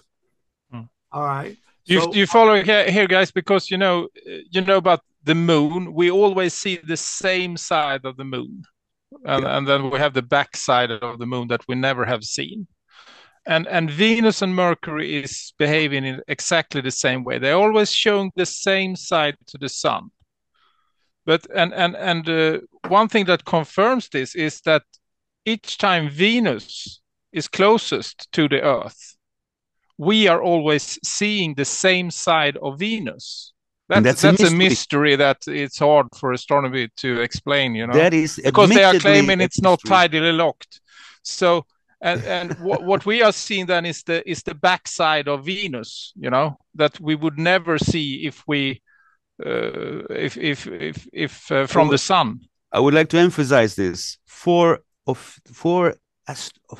Officially, astronomers are saying that is a mystery. Why does Venus always show us the side of it when it passes closest to Earth. That you can go anywhere. You can look it up for yourself. You will see that we haven't understood this, and still, why does Venus do that? So, and that's just one of many small mysteries that the Tychus resolves. You can go to chapter 31, where I list 37 mysteries which the Tychus model solves. Please do that. If you're not patient enough to read the whole book, you can just go to page 31, chapter 31, and you will see 37 points that Tychus resolves. So there's 37 mysteries of modern astronomy which are not resolved. Well, point by point, step by step, the Tychus model resolves them effectively. Let me ask you, tell me about why Jupiter and Saturn seemingly behave erratically. Mm-hmm. Oh, I see you're reading my text I wrote today. Yes. Okay. All right. Okay. I'll answer straight away. So that has to do with something which is famously known as the great equality, the great inequality. They were calling it in the 19th century or 18th. The great inequality. That's chapter 17. Okay. So what was the problem then, and still is for them? They were seeing that Jupiter and Saturn, when they conjuncted with each other around the Earth, they seem to be erratically conjuncting. They were not always lining up in the same way. Now, this is a bit long to explain, but you can slowly read this chapter when you have time. And they were saying, oh, this is a big problem because the most startling conclusions were drawn from these variations in the planetary motions.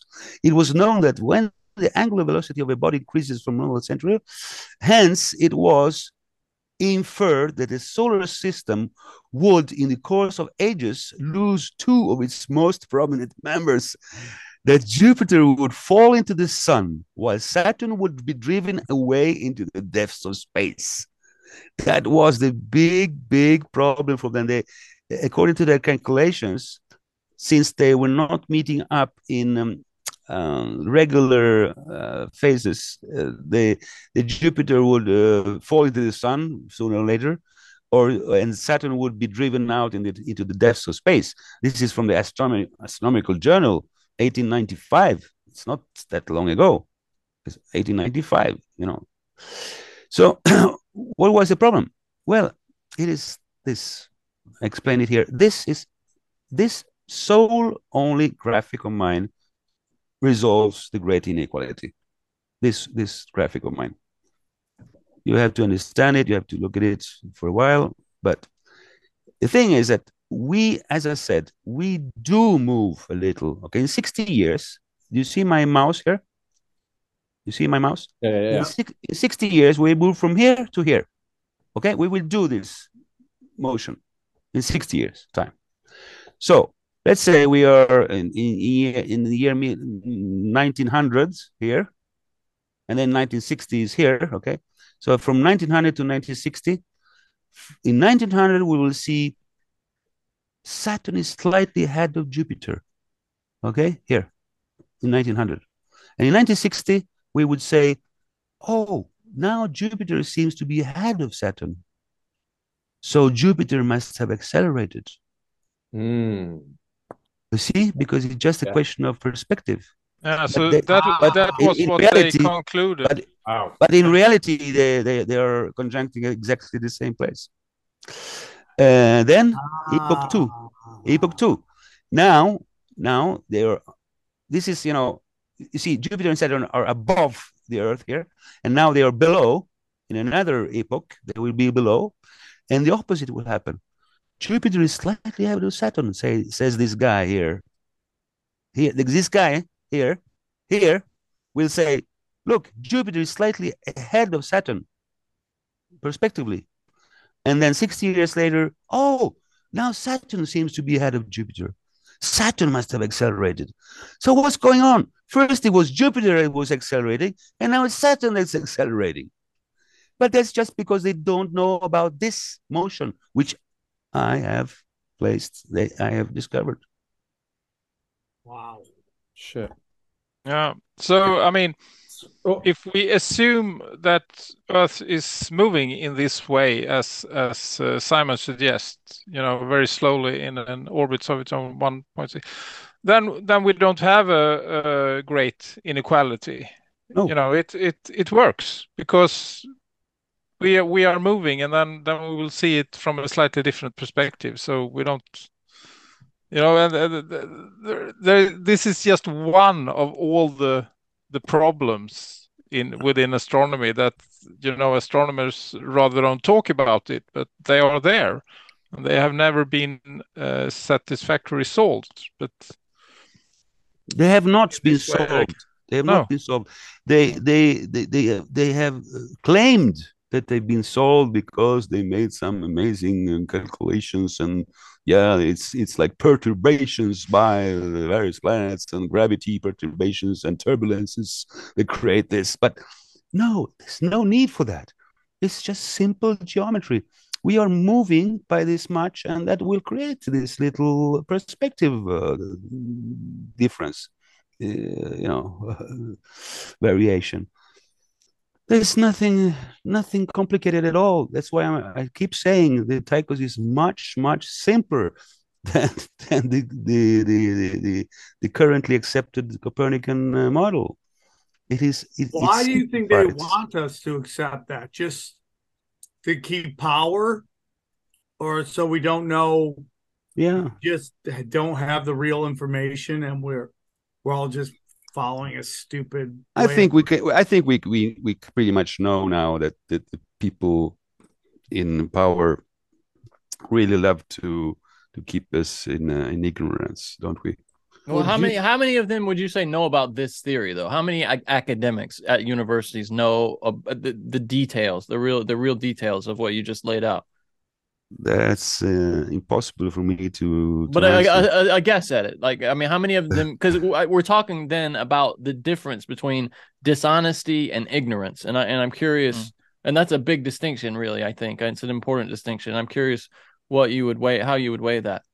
Look, I just tell you frankly, I just hope to live long enough to see people realizing that this is the only system possible. It sounds extremely pretentious, but I'm just waiting for people to, and there have been already, thank God, there have been some people who have already caught up with this. But how do I know if somewhere in the deep state people know about this? Well, I've always been careful to think that way, but more and more I feel that yes, someone must know, someone somewhere must know about this. Exactly. That was my journey as well. When I started to help Simon with this work 5 years ago, I didn't know much about astronomy. But as I went along and developed the Tychosium, I learned, and I started studying the history, and I rather went from honest mistake to deliberate obfuscation and concealment. Because when you read the explanations, especially from Royal Society, the Royals, the astronomers there, like Bradley, when they did they measured parallax to try to find a way to confirm the heliocentric model, but they couldn't find a reasonable oscillation in 6 months, because if Earth is moving around the sun in a 300 million kilometers wide orbit, then this motion. They wanted to confirm it by seeing the stars move a little, but they didn't get 6 months. They get 4 months and 9 months, I think it was, Simon. Yeah. Yeah, and it's all detailed in Simon's book. And then Bradley come up with a super weird explanation. Well, if you see a flag on a flagpole and it's waving, yada yada yada, then this is, so they always put on this, stellar aberration to keep things. And actually, guys, it's the same thing with Einstein, because in the late 19th century, the heliocentric model was in big trouble. Why? Because a couple of scientists called Michelson-Morley, they developed an experiment where they wanted to confirm Earth's motion around the sun in 100 kilometers per hour. 100,000. 100,000. Thank you. And back in then, they had a reasonable theory around electromagnetism, that there was an ether that magnetism and light propagates through. So and you can confirm Earth's rotation, daily rotation, using an experiment like this. They have a special device that measures the polarization of light. It's a bit complicated, but so they could confirm Earth's rotation, but they weren't able to confirm the much higher speed around the sun, which is using this technology, the translational motion of Earth. Translational means the speed it has in space. They could never, it has never been measured. This 107,000 kilometer speed has never been measured in any experimental way. It has always failed. Yeah. Yeah. So numbers, man. What's your thoughts on Einstein? Yeah, where I was going was that because this experiment, and they couldn't explain it away, and there was a guy, Dayton Miller. You can read all the details about that in Simon's book as well. Yep. He did thousands of these experiments, and they couldn't confirm any motion of 100,000 kilometers per hour around the Earth. So there was a big problem here, or around the sun of Earth. But then Einstein came along and he said, you know what? There is no ether. Light is made of little particles that can affect the time itself.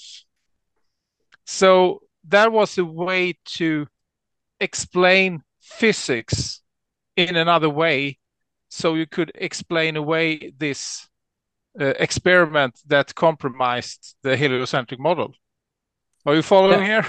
I have to add to, since you mentioned Dayton Miller, Patrik. Yeah. I have to say that there is even more that I discovered, that Dayton Miller's thousands of experiments did actually find some kind of motion. And when you divide the motion that he's, to put it simply, it's a bit hard to explain like this over on the air, but very basically, the speed that he saw, that he found in his experiments, he was trying to find the speed of Earth around the sun.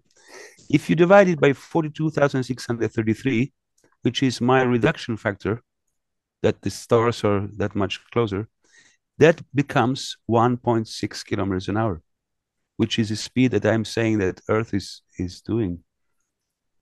And it's in this chapter 24. You will have to read it very carefully. So I talk about 0.8 kilometers an hour, because that's half 1.6. And he found 0.8 kilometers an hour, which is, the average of, the two sides of, how to explain this? Yeah, we don't need to have to go into every detail, but I mean, what he did find. He did find something. That's what I wanted to say, Patrick. Okay. Sorry. Yeah, I just wanted to say he did find something, because it's very important to say this. He didn't find nothing.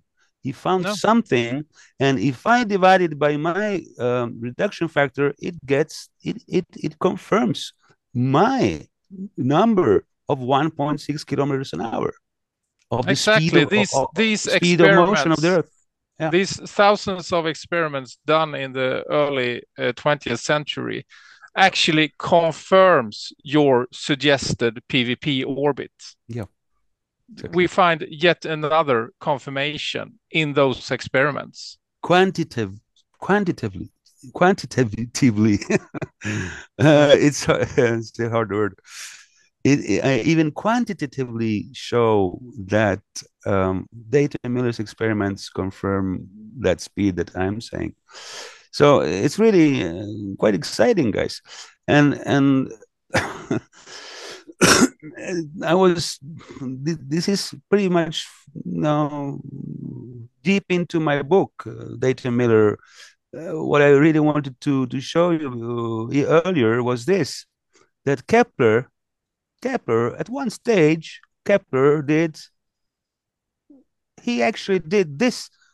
You see this graphic, the white graphic here? It's called De Motibus Stella Martis, which means in Latin, of the motion of the star Mars. This is his own drawing, Kepler. And if you see, it's very small here, but it says, here is Mars in 1580, and here is Mars in 1596. So this should be a 16-year motion of Mars. Well, if you go to our Tychosium, Patrick's and I, the Tychosium simulator that we have done, it is exactly the same. Our Tychosium shows this drawing that Kepler made, but he threw it away in a dustbin because he couldn't figure out why would Mars do these strange things. Probably he couldn't understand why would Mars do these strange spirographs. This is amazing. You know, you can go to the Tychosium and verify this for yourselves. Now, can I ask? It was here in 1580, and it was here in 1586. It is the photocopy of Kepler's calculations. Can I ask now? Does your model? Are you able to make predictions like eclipses or yes, comets recurring? What kind of accuracy are we looking at? With all hundreds of years backwards and forwards. I mean, forwards is using the NASA tables that they are predicting, but backwards it is absolutely amazing. I can go back to 396 BC, and where was Mars then? It was there. It was observed to be there. Or when did Halley's comet pass in 100 whatever BC? It was there. Because excuse me, because Halley's comet, it's very special because the heliocentric model and the current astronomy has a very hard time of being able to explain the passages of Halley's. And if you go and look at observed dates of Halley's, they don't agree with the models of Halley's that exist today. And the big problem with Halley's is that according to Tychosium, the Halley's comet is actually passing Earth in loops, several times. Yeah, it's moving. So you can see Halley's several times, sometimes depending on where the sun is when it passes. But that is impossible in the current explanation, where you have this high elliptical curve. Let me explain this better. Yeah, sure. Go ahead. Halley's can be seen in more than 1 year because it does loops around us. So they think that Halley's does this. Okay, you see this graphic? This is the official graphic. Yeah. So officially, it's doing a cigar-shaped orbit. All the comets, according to officialdom, are doing cigar-shaped orbits. And the reason why they came to this conclusion is described in this longest chapter of my book. The Halley's Comets chapter 30 is the longest. I spent 3 years on this, and I show that this is absurd. I mean, why would any body in our system do a cigar-shaped orbit? Okay, when asteroids do circles, asteroids are the same size as comets, more or less, but the only comets do cigar-shaped orbits. Well, no, this is what the Tychosium shows. Halley's goes around like this in 76 years.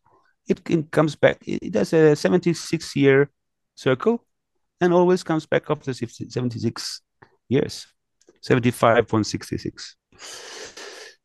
And so what happens? Since it does this, these loops, it can be seen a year before or a year after, or even 2 years before or 2 years after.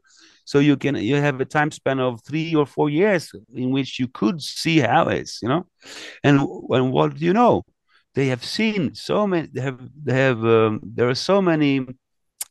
are so many observations of comets that came just 1 year before Halley's came, or just 1 year after Halley's came, and I've listed them all here. Every single time that Halley's has been recorded to pass in the last 300 years, there was an anonymous comet that passed before 1 year before or 1 year after, but it was always Halley's. So this is. Yeah. Do you follow? Excuse just to explain. I get what you're saying. It's always Halley's comet. Here's an they're example. trying to tell you it's another comet. Halley's exactly, because Halley's is not the comet they see is not moving as Halley's is supposed to do. So then they automatically assume, well, this is another comet. Yep. Well, if we postulate the motion Halley's does in Tychosium, well, then you can demonstrate it is indeed Halley's comet, if we accept that it moves in this way.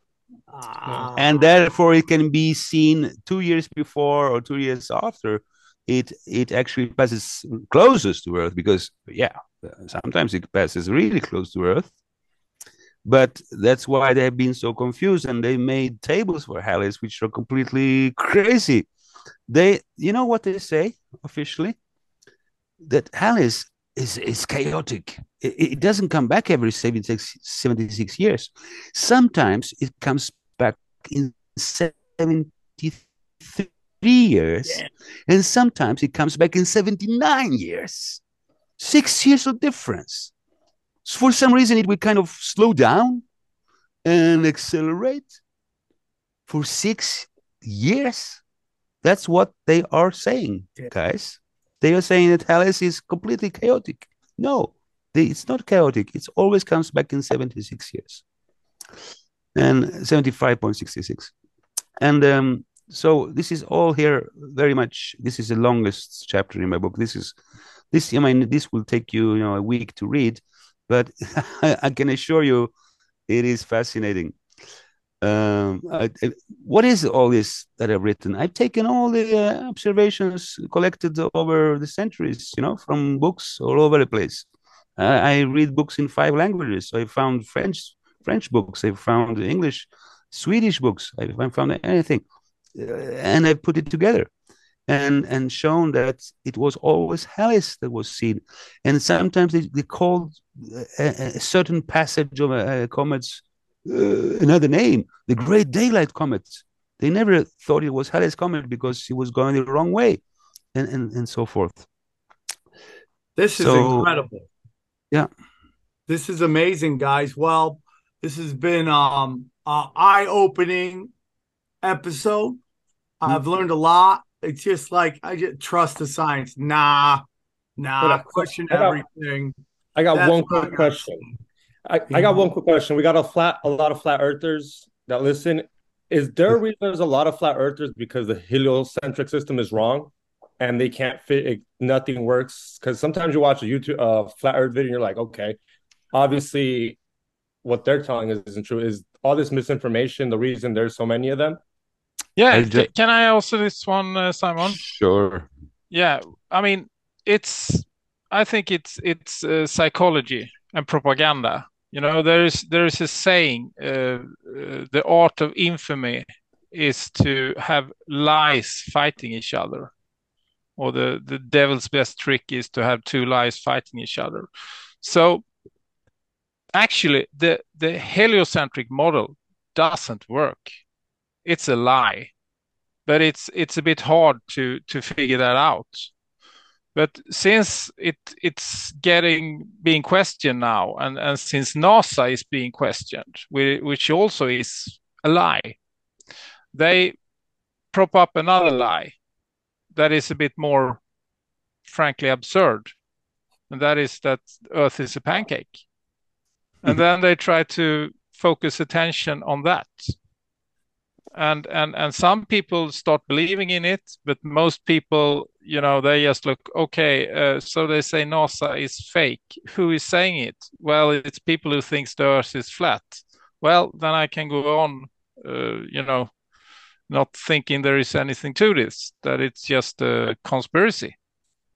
So it's mind control.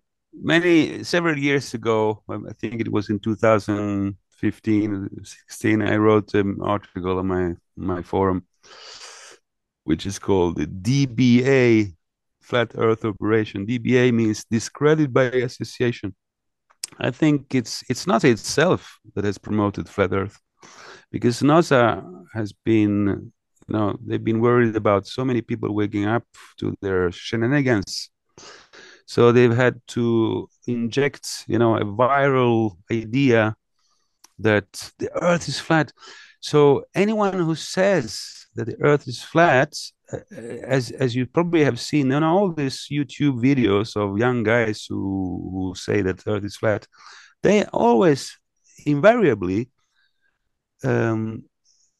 say that NASA is fake. So they associate people who doubt NASA with flat earthers, which makes it less credible for the general public. And the general public will look at these young people, looking, trying to find the truth, and say, oh, who are these guys who say that NASA doesn't go into space?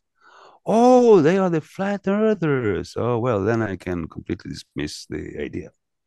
So it's NASA. It's a NASA operation. The NASA propaganda division has diffused the flat Earth meme. That's my conviction. I've been crazy times. The comment section is going to be fire, guys. I love it. Thank you guys so much for coming out. What a wonderful episode. I'll make sure to include all the links to your book, to your website, so people can check it out. Sure. And well, I'm sure there's going to be some flat earthers that have some very interesting comments. But I appreciate you, Simon. I appreciate you, Patrik, for coming on. And we'll make sure to include a website, the link to your website, so people can check out your system. Thanks for coming on the show, man. We really do appreciate it. It was a great episode. All right. Thank you. It was a pleasure. Thank you for having us. Guys, I appreciate you guys. We got one more episode this week, but we want you to have a great Thanksgiving. And we really appreciate you guys coming on. And we love you, and we appreciate you supporting the show. And we will talk to you soon. Enjoy your week with your family. Talk to you soon. Take care. Lovely. Thanks. All right, guys. Thank you, Simon. Thank you, Patrik. Great episode. Pure fire. Pure fire. Guys, if you want to follow us on social media, please check out our social media. My social media is on Instagram, is at Sam Tripoli, and then on Twitter is official Tripoli. And then if I add TikTok, and I don't think I'm going to, but right now I have real Sam Tripoli. Johnny, what are your social media? I'm at Johnny Woodard on Twitter, at Johnny A. Woodard on Instagram. And XG? It is XG Marks the Spot, XG Marks the Spot on any social media. And Sam, should we start a TikTok for tinfoil, or is that a no? Oh, we have one. We have one. No, we have one. I'll give you the password. We have one? Yeah, we do. Yeah. Yeah, we had a conversation about it months ago, and you said make one. I put it on my social media phone, but then I don't want China hacking my shit. Okay?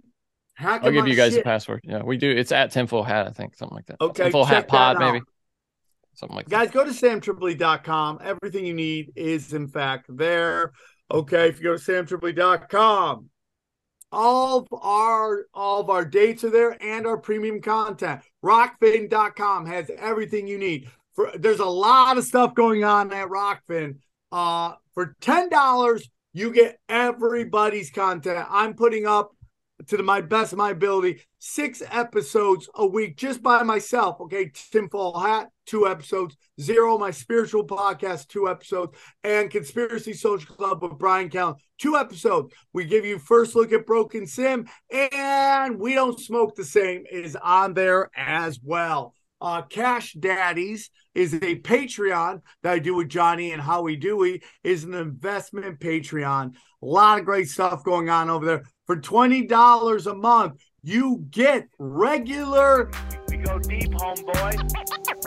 Aaron, open your mind. Drink from the fountain of knowledge. There's lizard people everywhere. That's some interdimensional shit. Wake up, Aaron. This is only the beginning. Dude, you just blew my mind. Tinfoil Hat.